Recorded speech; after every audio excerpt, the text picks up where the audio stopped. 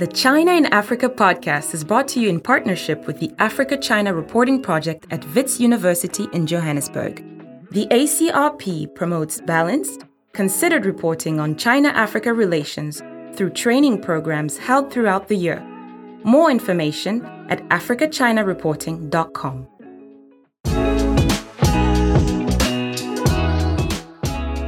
Hello and welcome to another edition of the China in Africa podcast, a proud member of the Sinica Podcast Network. I'm Eric Olander, and as always, I'm joined by China Global South's managing editor, Cobus van Staden in Johannesburg, South Africa. A very good afternoon to you, Cobus. Good afternoon. Cobus, it has been a jam-packed week. I mean, just so much is going on. A lot of it is going on in New York at the United Nations, but we're also going to touch on events that are in Beijing. We've got a lot of sound that I want to get through today. I've got sound bites that I really can't wait for you to riff off of, and also for our guest today. Let's first start with two major Chinese initiatives that really just took center stage this week. At least, actually, let me rephrase that. They took center stage in some quarters of the world. In other parts of the world, they had no idea that this was going on. Let's first talk about the Global Development Initiative. The Chinese held an event on the sidelines of the United Nations General Assembly in New York, and it was a big deal. 60 countries attended, 10 international organizations and UN entities, 40 foreign ministers. Now, a big part of the messaging about this Global Development Initiative, and it's also known as GDI, is that it aims to bolster the UN Sustainable Development Goals, which are known commonly as SDGs. And for that reason, it seems to have the very enthusiastic backing of the United Nations itself, including Secretary General Antonio Guterres. And when you listen to this exchange, and Cobus, I want to get your take on this, that was featured on Chinese state television with Guterres, was an interviewer from, I think it was CGTN, you'll hear just how closely aligned he is with the GDI's objectives. A year ago, the Chinese President Xi Jinping proposed Global Development Initiative here in UNGA 76 to promote people's well-being. How do you think this Global Development Initiative could help achieve the SDGs? It was exactly launched to support the implementation of the SDGs. And obviously, any initiative aiming at overcoming that gap that exists is extremely welcome. There will be, by the way, during this week, a meeting of the group of friends of the initiative. I will send a message and we will be fully represented. And this initiative and others that other countries might be able to put on the table will be very much welcome, because we need to rescue the Sustainable Development Goals, and that is exactly the objective of the Global Development Initiative. And you saw that from UN officials up and down the line who were just touting the benefits of the GDI and this event. Now, in Western capitals and in Western media, people aren't quite as excited about the GDI. The Economist this week wrote a headline or story headlined, "China's Global Development Initiative is not as innocent as it sounds. Western countries are wary of the plan, and they should be." So, Cobus, that was very interesting. Then, separately, Chinese Foreign Minister Wang Yi, who was hosting the GDI event in New York, he then turned around and also did a virtual hosting of another important Chinese organization or organized meeting that took place this week. This one was in Beijing for the second Middle East Security Forum. And this was a showcase for another major Chinese initiative known as the Global Security Initiative, or GSI. So we have GDI and we have GSI. Just like the GSI is also relatively new. It was unveiled by Xi Jinping back in April at the Boao Forum, and China is promoting it, and this is the way they say it, these are their words, as a, quote, new security concept. Chinese Foreign Minister Wang Yi was a keynote speaker at the event in Beijing this week, and what you'll hear in his opening remarks is that even though the Chinese are presenting this as some kind of new alternative security architecture for the Middle East, again, GSI is not only for the Middle East, it's a worldwide thing, but in this particular context, it's focused on the Middle East. A lot of the themes that he raised are really the same as what we've heard from Chinese complaints about U.S. hegemony that really date back for years. Let's take a listen to Chinese Foreign Minister Wang Yi through an interpreter. 推动构建中东安全的新架构。 Countries in the Middle East are connected, and the major issues there are linked together. So they should be addressed systematically and with an overall point of view. No country should aim for its own safety unilaterally. Meanwhile, we don't believe there's a power vacuum in the region. The people in the Middle East make their own destiny. We believe the course for the region should be charted by the countries in the Middle East themselves. The new security architecture should go by UN charters and principles. And China also stands by resolving issues through dialogue. We support the establishment of the Gulf Security Dialogue Platform. So nothing in that was new. Cobus, we heard again like they say on TikTok, tell me you're talking about the United States without actually telling me you're talking about the United States. Well, that's it. That is the code that they have. There is no power vacuum. They don't like unilateralism. Another speaker came up saying they don't like sanctions. So this is the laundry list of things they don't like. You have been thinking a lot lately about both the GDI and the GSI. Here they were this week, front and center. Give us your take on both of these events. I found both of these events really interesting. It was on the GDI one, I was really struck by how much attention it got in the global south and how little attention it got in the global north. You know, it was there was no attention in the global north.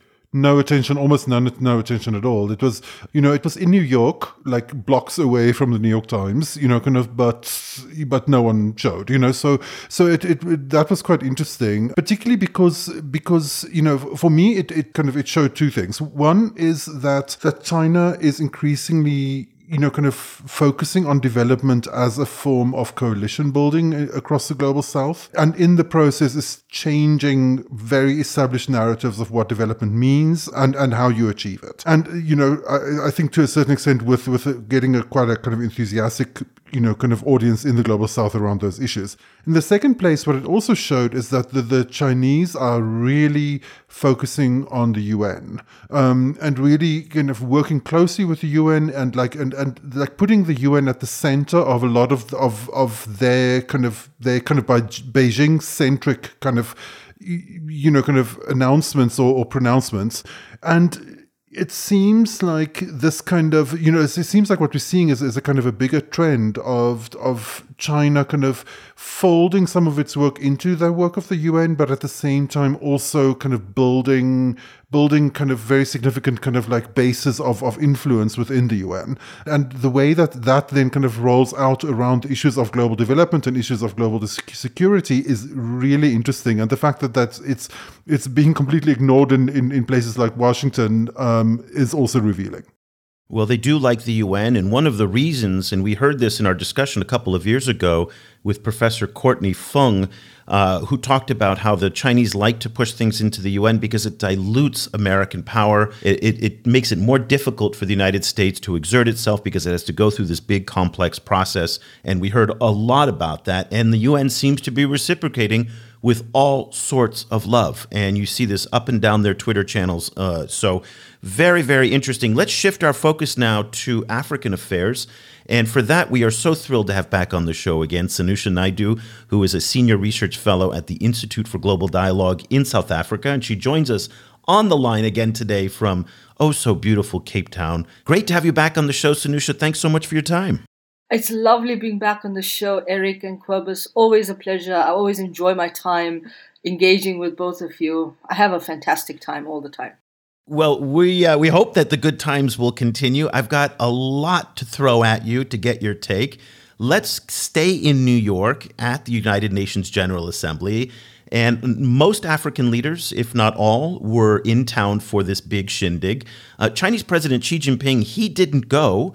He was in Central Asia last week, but I think he's still a little bit shy about going out onto the stage. And we'll probably see him next in Bali at the G20 summit. But U.S. President Joe Biden, he was there and he addressed the assembly on Wednesday. Sanusha, this is where I want to get your take. He directed a part of his speech to developing countries, including those in Africa, when he said again that the United States is not engaged in a new Cold War with China, and he doesn't want countries to have to pick sides. Let me be direct about the competition between the United States and China. As we manage shifting geopolitical trends, the United States will conduct itself as a reasonable leader. We do not seek conflict. We do not seek a Cold War. We do not ask any nation to choose between the United States or any other partner. But the United States will be unabashed in promoting our vision of a free, open, secure, and prosperous world and what we have to offer communities of nations. Now, a key pillar of U.S. foreign policy is preservation of what they call the rules-based order. And that's something you hear from American officials all the time, and the institutions that bolster that system. So it was interesting when Senegal's President Macky Sall, who was also the chairperson of the African Union, said in his speech to the UN General Assembly that the current system isn't working too well for many developing countries and that he and they want something different. Nearly 80 years after the birth of the United Nations system and the Bretton Woods institutions, it is time for a fairer, more inclusive global governance that is more adapted to the realities of our time. It is time to overcome the reticence and to deconstruct the narratives that persist in confining Africa to the margins of decision-making circles. Sanusha, Macky Sall is not alone in saying this, and it seems to me that this is the kind of opening that the Chinese seem to be taking advantage of, and something like the GDI is playing into. What's your take? Give us your thoughts on Biden, the GDI, and Macky Sall. You know, as you were mentioning the GDI and the GSI, it's very easy to now kind of see what the rules-based system is all about. And I think what Macky Sall made reference to in his speech at the UN General Assembly was that the architecture of this rules-based system, the normative value, the principles, rules, the legality, the regime itself, has actually been, the architecture has been very specific in terms of the world after 1945. Now the world has shifted.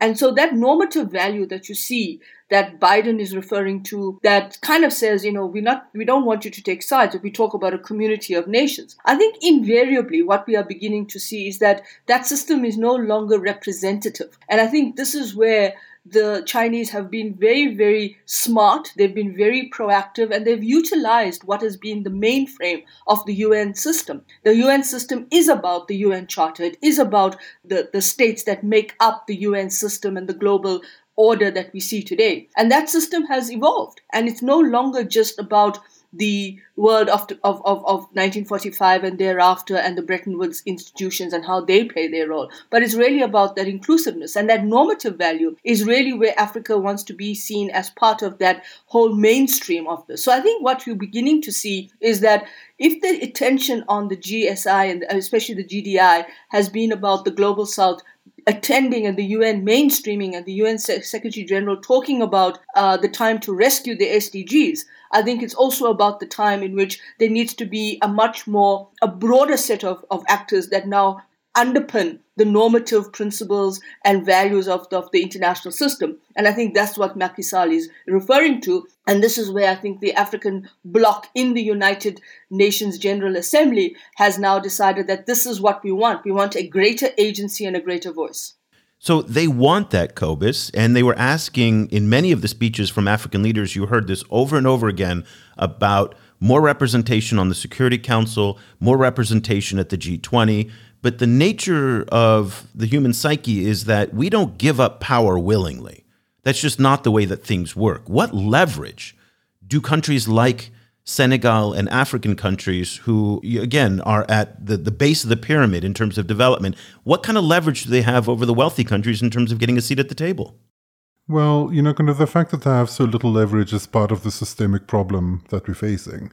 The UN is in a lot of ways one of the only spaces for the global south to have any kind of say on the running of international affairs. And the sidelining and weakening of the UN, kind of that we've seen, kind of in the past has also weakened their voice. So I think that is a big problem. It's particularly a big problem for cross-cutting issues like climate change, and we've seen the impact of a lack of global governance systems, during the COVID crisis as well. I think China has been quite smart in the specific issues they're focusing on through the GDI. They're really looking at climate, at agricultural stuff, and at connectivity / tech, like a lot of kind of like smart borders, smart customs, kind of like those kind of issues. All issues I think that don't get a lot of, particularly around agriculture, for example, that don't actually get a lot of attention, in places like Washington, and particularly now when everyone is fixated on the Ukraine crisis. So, so it is this kind of interesting kind of creation of these kind of spaces of where issues that the global south are really obsessed about, like agriculture, for example, and climate, are addressed or can be discussed in a kind of a China-shaped space. So I think China is kind of smartly kind of taking advantage of the lack of attention to a lot of these issues coming from the US.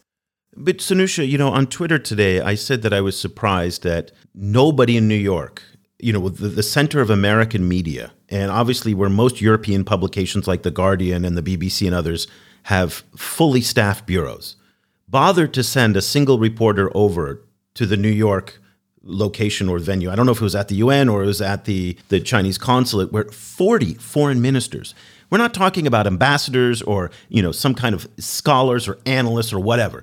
These were foreign ministers, 40 of them, including from countries like the Saudis, the Qataris, a number of African countries, Ethiopia, and nobody paid attention to it. Nobody paid attention to it.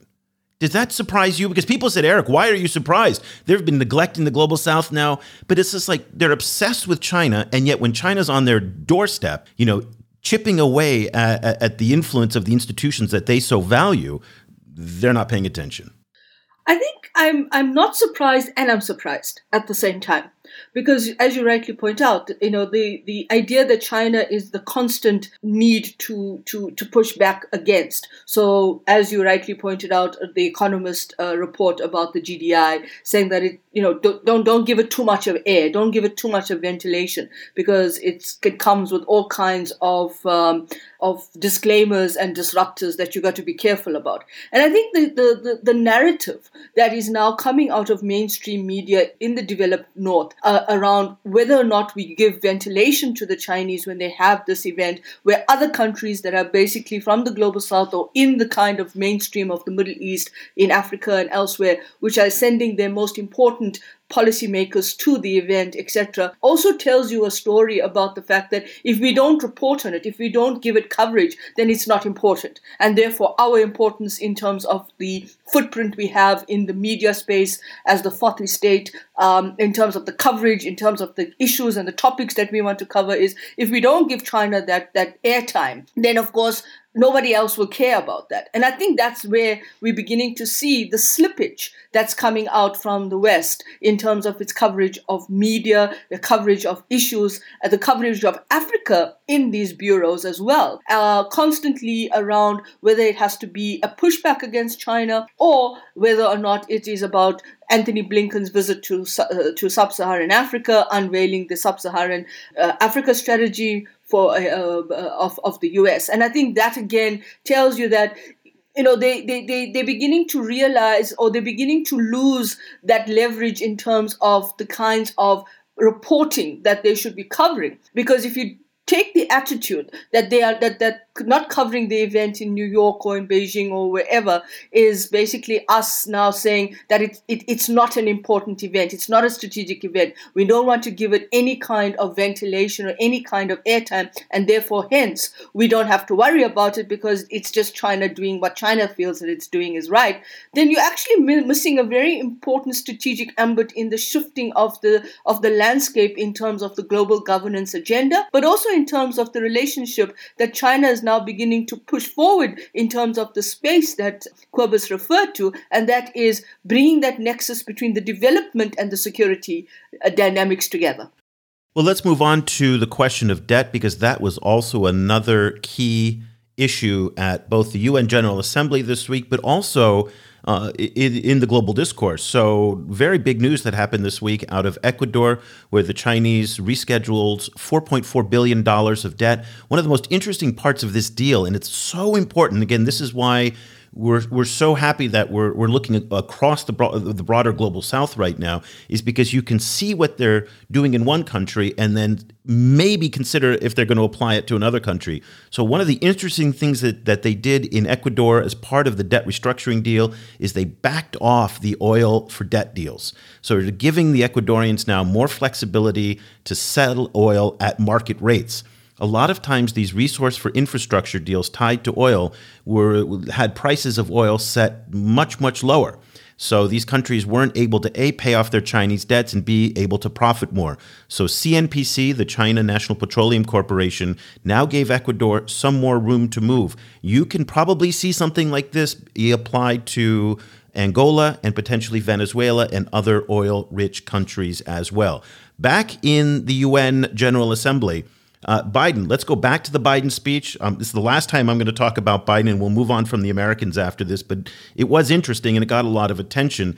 Even though he didn't reference China specifically by name, just like how the Chinese don't reference the Americans by name, you could tell who he was talking about when the issue of debt came up. And as Russia's war riles the global economy, we're also calling on major global creditors, including the non-Paris Club countries, to transparently negotiate debt forgiveness for lower-income countries, to forestall broader economic and political crisis around the world. Instead of infrastructure projects that generate huge and large debt without delivering on the promised advantages, let's meet the enormous infrastructure needs around the world with transparent investments, high-standard projects that protect the rights of workers and the environment, keyed to the needs of the communities they serve, not to the contributor. That's why the United States, together with fellow G7 partners, launched a Partnership for Global Infrastructure and Investment. We intend to collectively mobilize $600 billion in investment through this partnership by 2027. Dozens of projects are already underway. Industrial-scale vaccine manufacturing in Senegal, transformative solar projects in Angola, first of its kind small modular nuclear power plant in Romania. These are investments that are going to deliver returns not just for those countries, but for everyone. So that non-Paris Club countries that he's referring to, of course, he's not talking about Turkey. He's talking about China. And the question of the PGII that he referenced, well, you know, I was looking through his speech in the last year in the 66th World UN General Assembly. He was talking about Build Back Better World. Well, guess what happened to Build Back Better World? Nothing. So yes, PGII has a few projects that are underway. I think some of those are actually rollovers from B3W that got started. But let's just be clear here, PGII is not off to a fantastic start. But let's move on and stay on the question of debt here.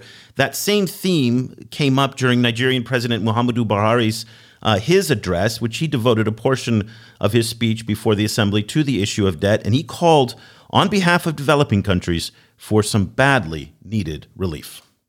The multifaceted challenges facing most developing countries have placed a debilitating chokehold on their fiscal space. This equally calls for the need to address the burden of unsustainable external debt by a global commitment to the expansion and extension of the debt service suspension initiative to countries facing fiscal and liquidity challenges, as well as outright cancellation for countries facing the most severe challenges. Cobus, debt cancellation by either China or private creditors just is not in the cards. And frankly, we haven't seen anything from the presumably enlightened Paris Club lenders that Joe Biden's talking about either. I mean, it really feels like Buhari is just speaking into the wind on this one. What's your take on these debt themes that came up? Well, one of the interesting kind of changes now is that the Chinese foreign ministry is increasingly, kind of lobbing this ball right back to Washington, in the sense that the standard talking point, and that was repeated again today or like yesterday by Wang Wenbing, the one spokesperson, was essentially that, kind of Chinese debt is much smaller than Western private sector debt, which is true in many of these cases. And also the Chinese have worked more with the G20 to do something about it than the Western private sector, which is also true because the G20's DSSI didn't cover private sector debt. And so they're increasingly kind of focusing the attention on the unwillingness of particularly, I think, the US and the UK to take on their international financial sectors that are based in London and New York in order to work out any kind of like way to deal with bond debt and other kind of private sector debt, and that role in this kind of global South debt crisis in countries like Zambia and Sri Lanka. And kind of that doesn't necessarily change anything. It is interesting to see the talking point shifting, but the thing is, is that it does remain. Startling is the wrong word, but it does remain, kind of impressive to see Western leader after Western leader manage to kind of completely overlook the role of Western private sector debt in all of this problem, as if it just doesn't exist. As if the only problem is bilateral Chinese debt. It's like it's so funny. Yeah, but multilateral too. For all the grand talk about this, the IMF, the World Bank, the multilaterals haven't canceled any debt yet either. So again, this is kind of weird to me. Sanusha, you follow debt. You've been following this issue for 20 years. Where are we today? You look at the news today out of Ghana was that they are staring into the abyss of a potential default. The Zambian debt restructuring process now has hit a snag because of the private creditors who said, we don't like what we're seeing. So no one's budging here, and yet African countries continue to swirl the toilet bowl. Absolutely. And I think the problem is that the rhetoric is just what it is. It's about, we need to talk about the debt, we need to restructure, everybody needs to be on the same page. But like you and Cobus have mentioned, nobody's willing to give up that power of what the debt and payment of that debt is to them. And so whilst you hold that debt over over African countries, the leverage also increases, but it also means that you put these economies into a very difficult predicament. The amount of debt service that takes place, that takes money away from these economies, is not sustainable. And more importantly, I think what I've seen over the last 20 years is that there seems to be less of a level of flexibility. And I think when COVID hit, COVID kind of shifted the balance as well. And now we're going back to pre-COVID times, but in a much more intense and deeper way, that there's no maneuverability, there's no level of flexibility. You've got to stick to the plan. The market is deciding. The private sector creditors don't want to actually give up on how much money they're being owed. And I think one of the things I want to add to the mix here, Eric, is the question about, there's the debt question, but the other question that is also equally debilitating for African countries is the amount of money that leaves the continent in illicit financial flows that end up in the very markets, in whether you want to call it in offshore accounts, in banks overseas, that also debilitate the economy in Africa. And that money, I think, is something that if you don't want to deal with the debt issue and you feel that African countries need to pay their debt according to the mechanics of how debt repayment needs to take place, then that's one question. The other question is, what about the money that leaves the continent illicitly? Why don't you actually put the checks and balances there in terms of what Biden was talking about in the context of transparency and the question of how you want to deal with transparency of financial flows? Yeah, no, absolutely, Sanusha, I completely agree. And and so we're talking about illicit financial flows, which, kind of, I think when a lot of people, hear that, they assume it's corruption. which obviously is one big part of it. But a lot of it is also to do with foreign companies not paying the taxes that they're supposed to be paying. And, so that kind of tax avoidance is a big problem. But then beyond that, there's also the issue of, the kind of business-friendly reforms that are imposed through debt reconstruction or debt restructuring processes, as we've seen in the earlier IMF process in Zambia, which as we've discussed in earlier podcasts, like the Zambia's economy is very, very dependent on copper, but the percentage of its taxes paid by copper extractors really plunged kind of after the previous kind of debt restructuring process, which included these kind of quote unquote business friendly reforms demanded by the IMF, which essentially turned kind of capped the amount of taxes paid by foreign companies, no matter what the copper price, international copper price was, and in the process essentially hollowed out Zambia's complete entire tax base. So it's not only the situation of illegally avoiding taxes, but it's actually the process of the kind of international financial system colluding to have these companies not pay taxes to begin with. In some cases, so it really kind of makes you wonder how these countries are supposed to kind of get back on their feet.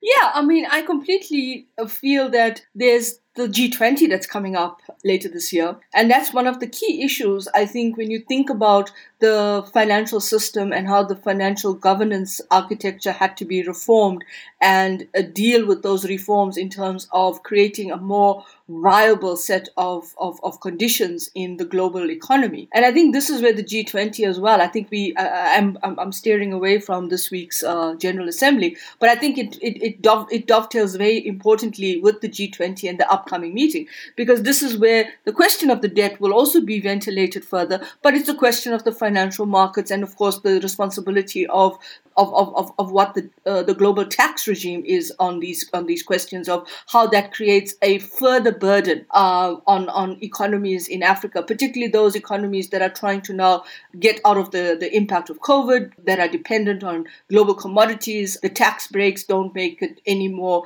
easier for them. But it's also the question in terms of now raising capital in equity markets that much more expensive. So it's a kind of a triple whammy for a country like Ghana, dependent on a resource, Angola, dependent on a resource. How does they actually take out the money in terms of as these commodity prices ebb and flow? And I think there has to be some kind of going back to what the global governance architecture was on the financial system itself. It's interesting that you mentioned the G20. It's an issue that's come up a number of times this week at the UN and elsewhere, and specifically the DSSI. And I have no faith whatsoever that this fall's G20 summit is going to do anything on debt, because if they haven't done anything in the past 2 years, when they had a grace period, and this grace period was the fact that Xi Jinping wasn't at any of the meetings. Okay, he's going to be back at this meeting in the fall. He's going to be there alongside Vladimir Putin, the Japanese Prime Minister, the Australian Prime Minister, the Europeans, and Biden. Okay, and one has to think that if debt didn't rise to a priority in the past 2 years, when it wasn't as contentious, there is no way that these issues are going to get any oxygen in the fall, when it's just going to be a spitting match over Ukraine, over grain, over U.S. Russia, U.S. China, and so many other great power issues. Do you have any optimism, or maybe just, I don't want to impart my skepticism on you, but do you think that there's going to be room at this discussion to have a conversation about global South issues related to debt when it's going to be a much more contentious conversation among the great powers? I'm not holding my breath on that one, Eric, because I think, again, the G20 has gone through its processes. I mean, the formulation of the G20 was about the financial architecture, and including the questions around dealing with the equity and the liquidity in the market and how to deal with those questions. And I think the fact of the matter is that there's going to be overwhelming attention paid to the more geo-economic tensions around Russia, the impact on the oil, the impact on the food security questions, challenges around the gas, the electricity issues that the coming winter in Europe and the US may face, particularly Europe, the cost of inflation in Europe, etc. All of these are very important questions, and don't get me wrong, I don't think that we should disregard them. But the challenge is going to be about, who's affected and why they're affected and how they need to deal with that in terms of their immediate direct consequences. And I think when it comes to the question of the debt and the fact that African countries and other countries in the global south have had experienced this onerous burden on their economy. And Cobus mentioned Sri Lanka. And Sri Lanka is a very scary example for me in the sense that most of us in terms of where we are in Africa, and particularly where economies are struggling, Sri Lanka is a real example of what can happen.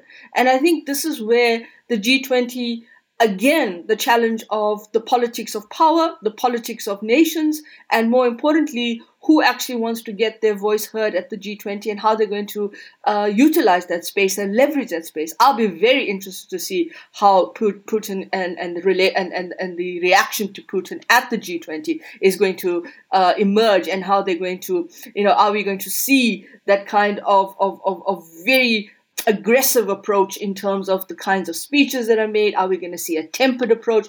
But again, it's all going to be overwhelmed and overshadowed by this Ukraine-Russia conflict and the fallout that this is having for the global economy. And it's probably going to have a lot to do with the status of the war at that moment. So if the troop mobilization that Putin has just called in, if that starts to show results, then Putin will come in more confident.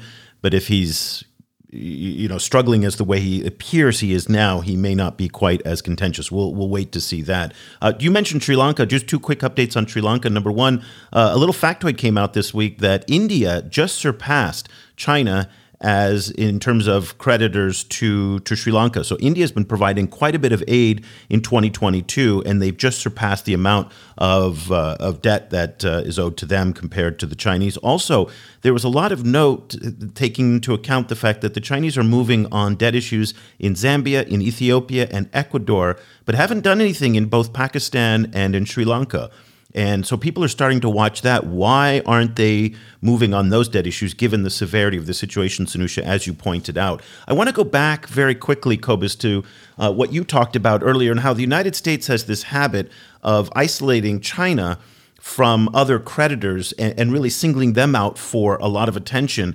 Earlier this week, a spat developed, yet another one, between the U.S. and China, when Brett Neiman, who's a senior advisor to U.S. Treasury Secretary Janet Yellen, he delivered an hour-long scripted address this week at the Peterson Institute in Washington that got a lot of people's attention, all throughout the financial media. Bloomberg, Financial Times, Reuters, they all covered this. When he called out the Chinese and the way that they're behaving as a creditor for not doing enough to help highly indebted poor countries to restructure their obligations. I apologize, the audio isn't great on this. This is from the Peterson Institute, so it's the best that we could do, but it's still very important that you hear what he said. One important change in the creditor landscape stems from how China restructures its bilateral debts. Chinese policy and commercial banks typically rely on limited cash flow treatments and do not write down large losses. Researchers have found that the majority of Chinese debt relief deals have come with significant delays and have not reduced the borrower country's nominal debt burden.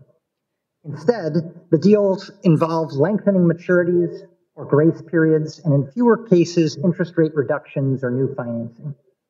Only 4 cases since 2000 have reportedly involved haircuts on Chinese official debt. And in some cases, such as the Republic of Congo in 2018, debt restructurings have even increased the net present value of China's loans. As a result, the restructurings typically do not resolve the debt overhang and can stoke uncertainty about the need for repeated reschedulings in the future. So, Cobus, everything that he said, based on what you and I have studied, the information from the China-Africa Research Initiative, from aid data, from any number of universities that have studied this, he's absolutely right. There's nothing wrong with what he said. I guess it's in some ways singling that out without the broader context. But you wrote this week in our coverage that this also sparked a rather pissed off reaction from Chinese Foreign Ministry spokesman Wang Wenbing. Talk to us a little bit about the back and forth this week that you followed.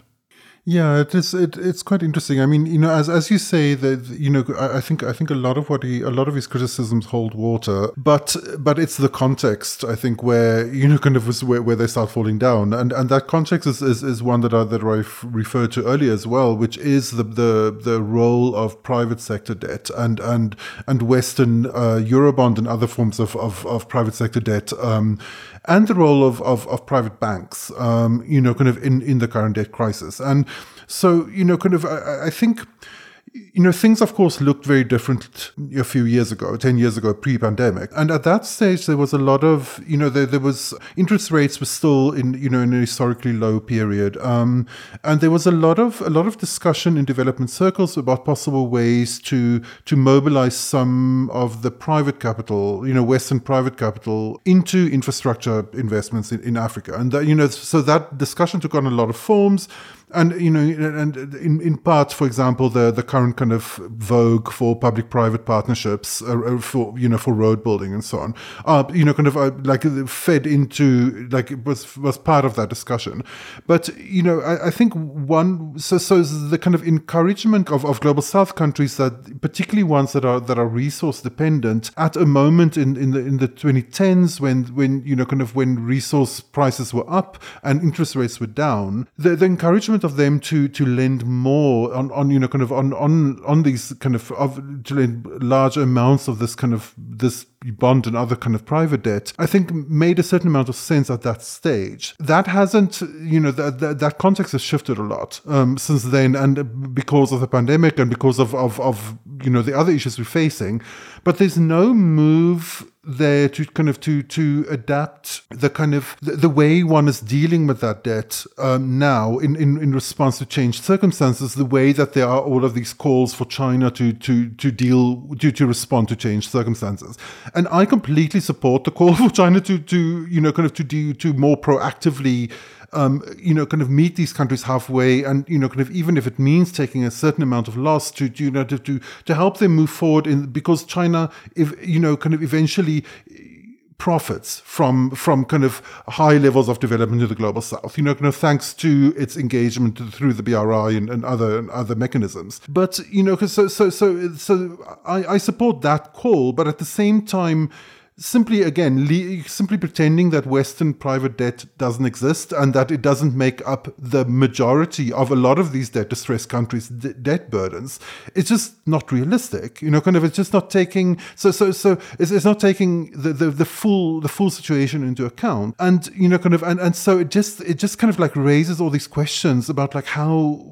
Like what's going on? Kind of like why are these officials so kind of unwilling to even touch this issue? And what are the kind of political calculus that kind of underlies that? Sanusha, so Cobus talks about the context, and I'd just like to get your take as to why do you think that African governments in particular are not putting more pressure on the Chinese for actually doing what Muhammadu Buhari wants, and to cancel debt rather than to restructure and delay the way that Brett Neiman was accusing the Chinese of doing? Why isn't there more public pressure from African stakeholders on the Chinese, do you think? And I think when it comes to China, there's been this kind of very, I wouldn't say different, but seeing China as the alternative to the West, as the partner that you want to have, where China is not imposing or in a sense, the perception of not imposing itself in terms of the relationship with African countries. And I think it's still kind of very nostalgic in that way, in the way that the relationship with China is perceived. It's like a conversation I had recently with somebody, and they were talking about the Russian-Ukraine conflict, and they were talking about whether Africa, taking a neutral position is the right position or whatever. And the perception was that Putin will not gain traction in Africa because he doesn't have that soft power trajectory. The West will still, or the EU or the West will still remain dominant. And I think the challenge is that China is seen as that alternative. Unfortunately, what is not coming through in the relationship or the or the kind of understanding of the evolving of the relationship with China is that China is moving very fast and rapidly maturing in its relationship with Africa. I think from the African side, the agencies there are one or two African governments who have utilized the relationship with Africa, with China rather, in the context of saying, well, we will push on this question of contracts. We will push on this question of not allowing to have this kind of open-ended relationship with China that just kind of, rubber stamps these economic relationship. One of them being the current president of Angola, utilizing that space in terms of saying, I need to look at these of these transactions and these contracts that we have with the Chinese companies. But I think they do it in a very parochial way. It is very much about how they want to utilize the space in terms of are they leveraging the relationship with China to say, listen, we need to talk about this debt question. We need to talk about this fact that these contracts need to be reviewed in a particular way. I think what's happening in the context of some African countries, I wouldn't say all, I would say some, that they are utilizing it in terms of an election strategy, in terms of a governance strategy, but very parochially, whereas you need to do it across the board. You need to actually talk about what kind of engagement you have with China. You can't have an all open-ended Africa strategy towards China. You've got to think about the bilateral. You've got to think about that's where the bilateral between yourself and China is most critical because it's anchored. The relationship that China has with African countries is anchored in the bilateral. And that anchoring of the bilateral is critical whether you have any bilateral investment treaty with China, whether you have an upgraded comprehensive strategic partnership, like in the case of South Africa, but it has to be done on the basis to say we need to understand that level of negotiation, that level of engagement, and what it is that we are negotiating with China.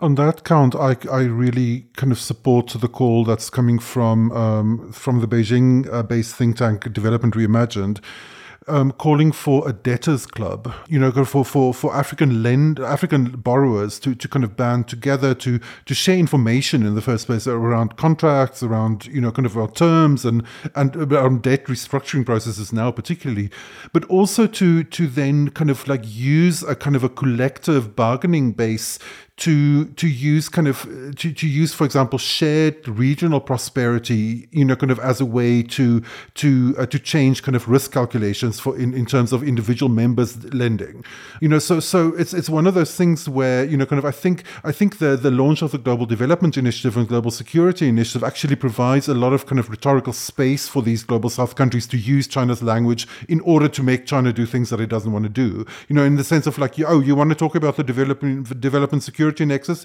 you want to talk about indivisible economic security, let's talk about that. Let's talk about like the impact that one such kind of like debt restructuring problem, like in a country of Zambia, has on the entire SADC region, and so the entire SADC region should be involved, kind of in those kind of mechanisms. But Sanusha, I don't know if you agree, but like I don't really see the Africans kind of moving in that direction soon. No, I think let's just take SADC. I think SADC, the potential for a regional economic community like SADC to be part of that leveraging of shared information, shared prosperity, the shared level of engagement in terms of developing a kind of internal dynamic around how do you negotiate? What are the key issues, etc.? I mean, the potential is there, and unfortunately, it seems as if the need to uptake, the need to actually implement, is not there. Countries are still looking at themselves in the SADC region as crafting and garnering the bilateral relationship with China. And at the same time, they don't realize that the impact that this has at the regional level and the spillover regional snowballing effects it can have for infrastructure development, for the kind of engagement around dealing with how you want to actually be on the same page when it comes to debt restructuring, pushing the leverage, pushing the envelope with China in terms of the GDI and the GSI is actually an opportunity for Africa to leverage the space. But unfortunately, I think that there has to be a serious commitment on the side of the African countries, the African leadership. I think civil society tends to be much more active and much more engaging. It wants the answers. You look at the Standard Gauge Railway project, how that evolved and the kinds of questions that emerged out of that in terms of costing and what was going on. But at the same time, African leaders also need to realize that China is changing, and that you can't see China as you've always seen China. You need to now update your interpretation and perception of where things are with your relationship with China. So let's close out our discussion on climate. And although this doesn't relate directly to China, Africa, it does speak to a lot of the themes that we've been talking about for the past 50 minutes or so about African narratives and African agency and a seat at the table. And in a previous show, Cobus, I think this was a couple of weeks ago when I said COP 27 or 58 or whatever it is a waste of time. I did get some nasty emails out of that one, as I expected. Yes, but I'm going to circle back and double down on this one. Okay, and this is some amazing sound and an interaction that happened earlier this week. With the World Bank president, David Malpass. Now, David Malpass is in a whole heap of trouble. Do something fun here right now. Go and do a Google search for David Malpass. And it's all bad news. Basically, everybody wants him fired after an absolutely just monumental viral exchange he had this week with New York Times climate reporter David Gelles. I think it's Gelles. I'm not quite sure how to pronounce his last name, but let me just set the stage here so you understand what you're going to hear. Gelles and Malpass were on stage at a New York Times event with the IMF's managing director and also the finance minister from the Bahamas. Gelles opened the forum asking Malpass to respond to a softball question, okay? And he just wanted to hear what he had to say about former U.S. Vice President Al Gore's assertion that David Malpass is a, quote, climate denier. And then Gelles asked him, and I'm quoting here, "Do you believe in the scientific consensus that man-made burning of fossil fuels is rapidly and dangerously warming the planet?" Cobus, for a guy like David Malpass, that should just be a no-brainer yes, okay? Malpass totally evaded the question, and so Gelles then asked him again. So that's where we're going to pick it up. First, you'll hear from Gelles re-asking the question, and then you'll hear from David Malpass. Okay, let me just be as clear as I can. Do you accept the scientific consensus that the man-made burning of fossil fuels is rapidly and dangerously warming the planet? I don't know if everyone wants to comment on that. What we are doing is having impactful projects that reduce greenhouse gas emissions. We have a mission of a World Bank that's powerful. Will you answer the question? Is that... I don't even know. I'm not a scientist, and that is not a question so Al Gore can put. I don't know why it stays on the stage. What we need to do is move forward with impactful projects. We're going to move on, but that was about as close to an answer as I believe we're going to get. Crazy, Cobus. Crazy. We are 2022, and this guy's saying he's not a scientist. And this is the head of the World Bank. But this is why I say the faith that people have in these institutions is completely misplaced. Okay? Completely misplaced. These guys are jokers. Okay? They're not serious. I was walking around my living room being like, the head of the World Bank, the head of the World Bank. My boyfriend was like, you might have to lie down. And Sanusha, I mean, again, what do you take from this? I mean, Africa is literally at the front edge of this in terms of the suffering and the impact of it. You're in a country right now that, a couple years ago was 45 days away from running out of water, that is suffering brutally from drought, from famine, from all of it. And then you hear this. What do you think? The thing about this is that the World Bank, I wouldn't equate the World Bank to what what the president has said now. I mean, it's almost ridiculous to think that you can't see the correlation between the two. But I think the problem is, again, what you actually want to do with your funding. How do you want to deal with climate mitigation, climate change challenges, adaptation, and of course the environmental sustainability questions that are becoming much more real in terms of the experience of climate change and climate stress. I mean, in Africa alone, if you think about the El Nino effect in terms of the sub-Saharan African region, or even in the Southern African region, between drought and flooding and possible tsunamis that may be coming down the pike. So at the end of the day, I think it's just completely ridiculous to think about the fact that we have to have impact funding. Impact funding is about the environment. How are you going to deal with the adaptation challenges? And of course, the just transition is a very expensive transition. So at the end of the day, I think that this kind of blinkered approach by institutions, whether or not you're going to be funding ESG or not funding ESG. But if ESG is a key priority in the funding of sustainable development, in terms of what the Chinese are talking about with the GDI and looking at the sustainable development goals, which again are at risk of not being achieved. And even if they are going to be achieved in a very minimalist dimension. So I think at the end of the day, the challenge for the World Bank is to renovate its thinking, but more importantly, I think rescue itself from its president. Yeah, I completely agree. And, the thing is, like, our thinking about climate mitigation and adaptation and the kind of funding is needed should already be completely revolutionized just by the fact of Pakistan alone. Like Pakistan is like a third of Pakistan is underwater, so that fact alone kind of like gives you such a like much more kind of starkly clear kind of indication of what we're talking about when we talk about climate change mitigation and adaptation. Like the kind of level of funding that's going to be needed to, to rescue the future in some kind of way. So to then in the kind of in the same month have the head of the World Bank, kind of still kind of like playing the kind of I'm not a scientist card is quite something. It's really quite something. Easy, Cobus, easy. Okay, so Cobus, keep the blood pressure medication close by because my next piece, and we're going to end our discussion here today. This just sent not only you, but millions of Africans to, just mind-numbingly frustrated. So U.S. climate czar John Kerry was in Dakar, Senegal this week, and he sparked a complete uproar when he gave a speech which many felt was absolutely tone-deaf. And he said that all countries are effectively equal in the climate debate, okay?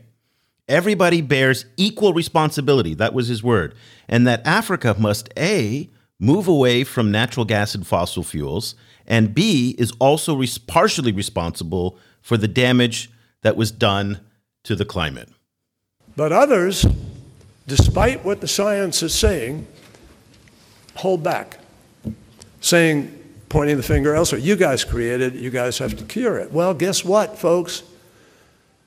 Mother Nature does not measure where the emissions come from. They don't have a label of one country or another on them. They are from all of the choices we make about how we move our vehicles, how we heat our homes, how we light our businesses. So here's the deal, Cobus. I get to poop all over the environment. I almost made this an unfamily-friendly program.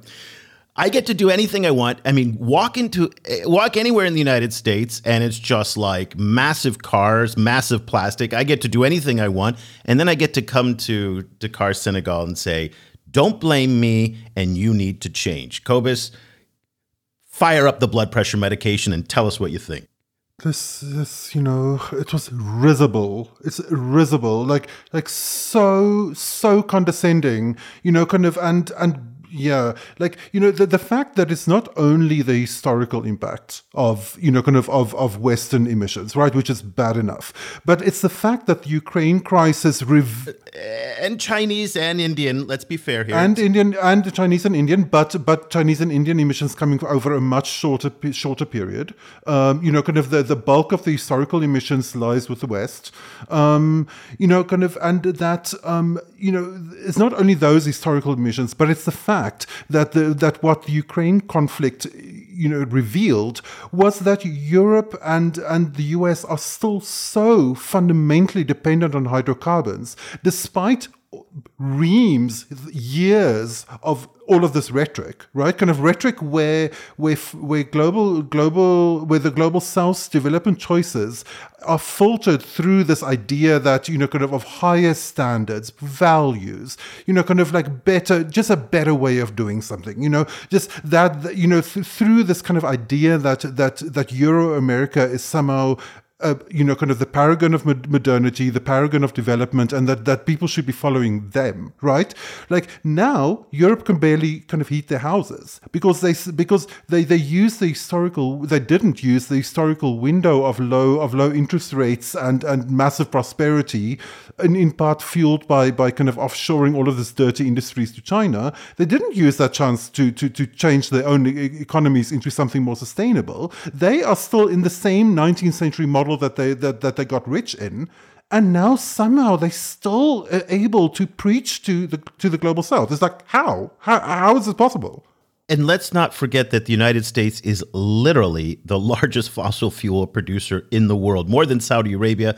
Also, let's not forget that China, in their latest trade data from August that came out, imported huge amounts of coal from Russia and oil as well from Russia, and that the Chinese are now burning vast amounts of coal to make up for the fact that their hydroelectric dams are not pumping anywhere near as much electricity as they need because of drought. So all of these countries talking about climate are just full of BS. Let's give you, Sanusha, the last word. Hopefully you're a little bit more zen than Cobus is. And let's just kind of bring us all home again on these issues of climate and really just these questions of just blatant hypocrisy that Africans contribute 3% to total emissions. And here comes Kerry telling them that they have to change. We need to adapt seriously and significantly all around the world, and particularly in Africa. So yes, we need to mitigate, but in Africa and around the world, we need to adapt to this planet that is already moving towards the 1.5. Yeah, I mean, I think, the problem with it is that it's very patronizing when you're sitting in a continent that has been at the receiving end of colonialism, imperialism, poor economic structural adjustment programs, debilitating of industry, always in terms of not being able to integrate into the global economy. And now we got to deal with the responsibility of climate change, which I'm not saying is wrong. What I'm saying is that you've got to look at it in the context of how climate change is actually impacting on Africa based on the more global context of countries that have not necessarily done the right thing. So I think at the end of the day, the challenge for the heads of whether it's the World Bank, the envoys that are being deployed to talk about climate change and climate mitigation strategies, etc., is to actually be much more sobering in terms of responsibility. And you cannot assume that when you come to Africa that you can make these statements and think nobody's going to hear you, see you, or even push back against what you are saying. Because now with social media and the power of social media and the power of connectivity, everybody's going to raise questions about, are you really an envoy for climate change, or are you just here to say, well, take responsibility and move on, get over it, because you also are part of the problem? Well, we are part of the problem, but part of the problem is that part of it is not of our own making. So I think the responsibility again comes back to the questions of the debt question. If you want to restructure debt, if you want to talk about the fact that you want to write off debt, well, write it off and tell us that this money is going to be used for climate mitigation, climate adaptation, etc.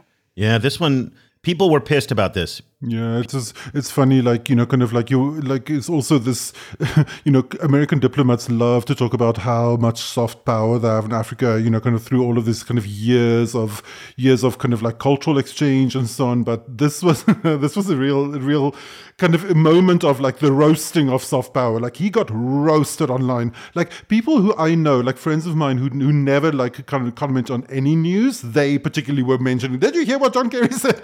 So it was really interesting. It was a real like low moment for kind of US image in Africa, I think, this week. Yeah, no, I completely agree. And I think it's also the point that statement actually then changes the narrative about the US in Africa, or the way the US perceives Africa. So you got Biden speaking at the UN General Assembly talking about a community of nations and whatever. And then, of course, you got Kerry talking about what he said. And it just contradicts them. I mean, I think the problem is now that diminishing soft power is not just a diminishing soft power of US power, it's diminishing soft power of the West. Wow. Well, we covered a lot of ground in the past hour. I hope everybody's still with us. Sanusha, thank you so much for all of your insights across such a broad range of topics. If people want to follow what you're reading and writing and how to stay in touch with you, what's the best way for them to connect? Twitter, @Sanusha Okay, we'll put a link to Sanusha's Twitter handle in the show notes. We'll put some links to some of these stories as well on our website so you can follow all of those. If you want to follow what we're doing all of the time, every day, all the analysis that Cobus and the team are doing, again, we've got 9 editors now in Africa, Asia, and the Middle East covering this every single day. So all of the stories that we talked about today are available in our daily brief. If you want to subscribe to that, go to ChinaAfricaProject.com/subscribe. It's very easy. So Sanusha's a subscriber, so that's great. Thank you very much for your support. We appreciate it. And Cobus and I will be back again next week with another episode of the China in Africa podcast. Until then, thank you so much for listening. The discussion continues online. Tag us on Twitter @ChinaGSProject and visit us at ChinaGlobalSouth.com. If you speak French, check out our full coverage at projetafriquechine.com and AfriqueChine on Twitter. That's Afrique with a K. And you'll also find links to our sites and social media channels in Arabic.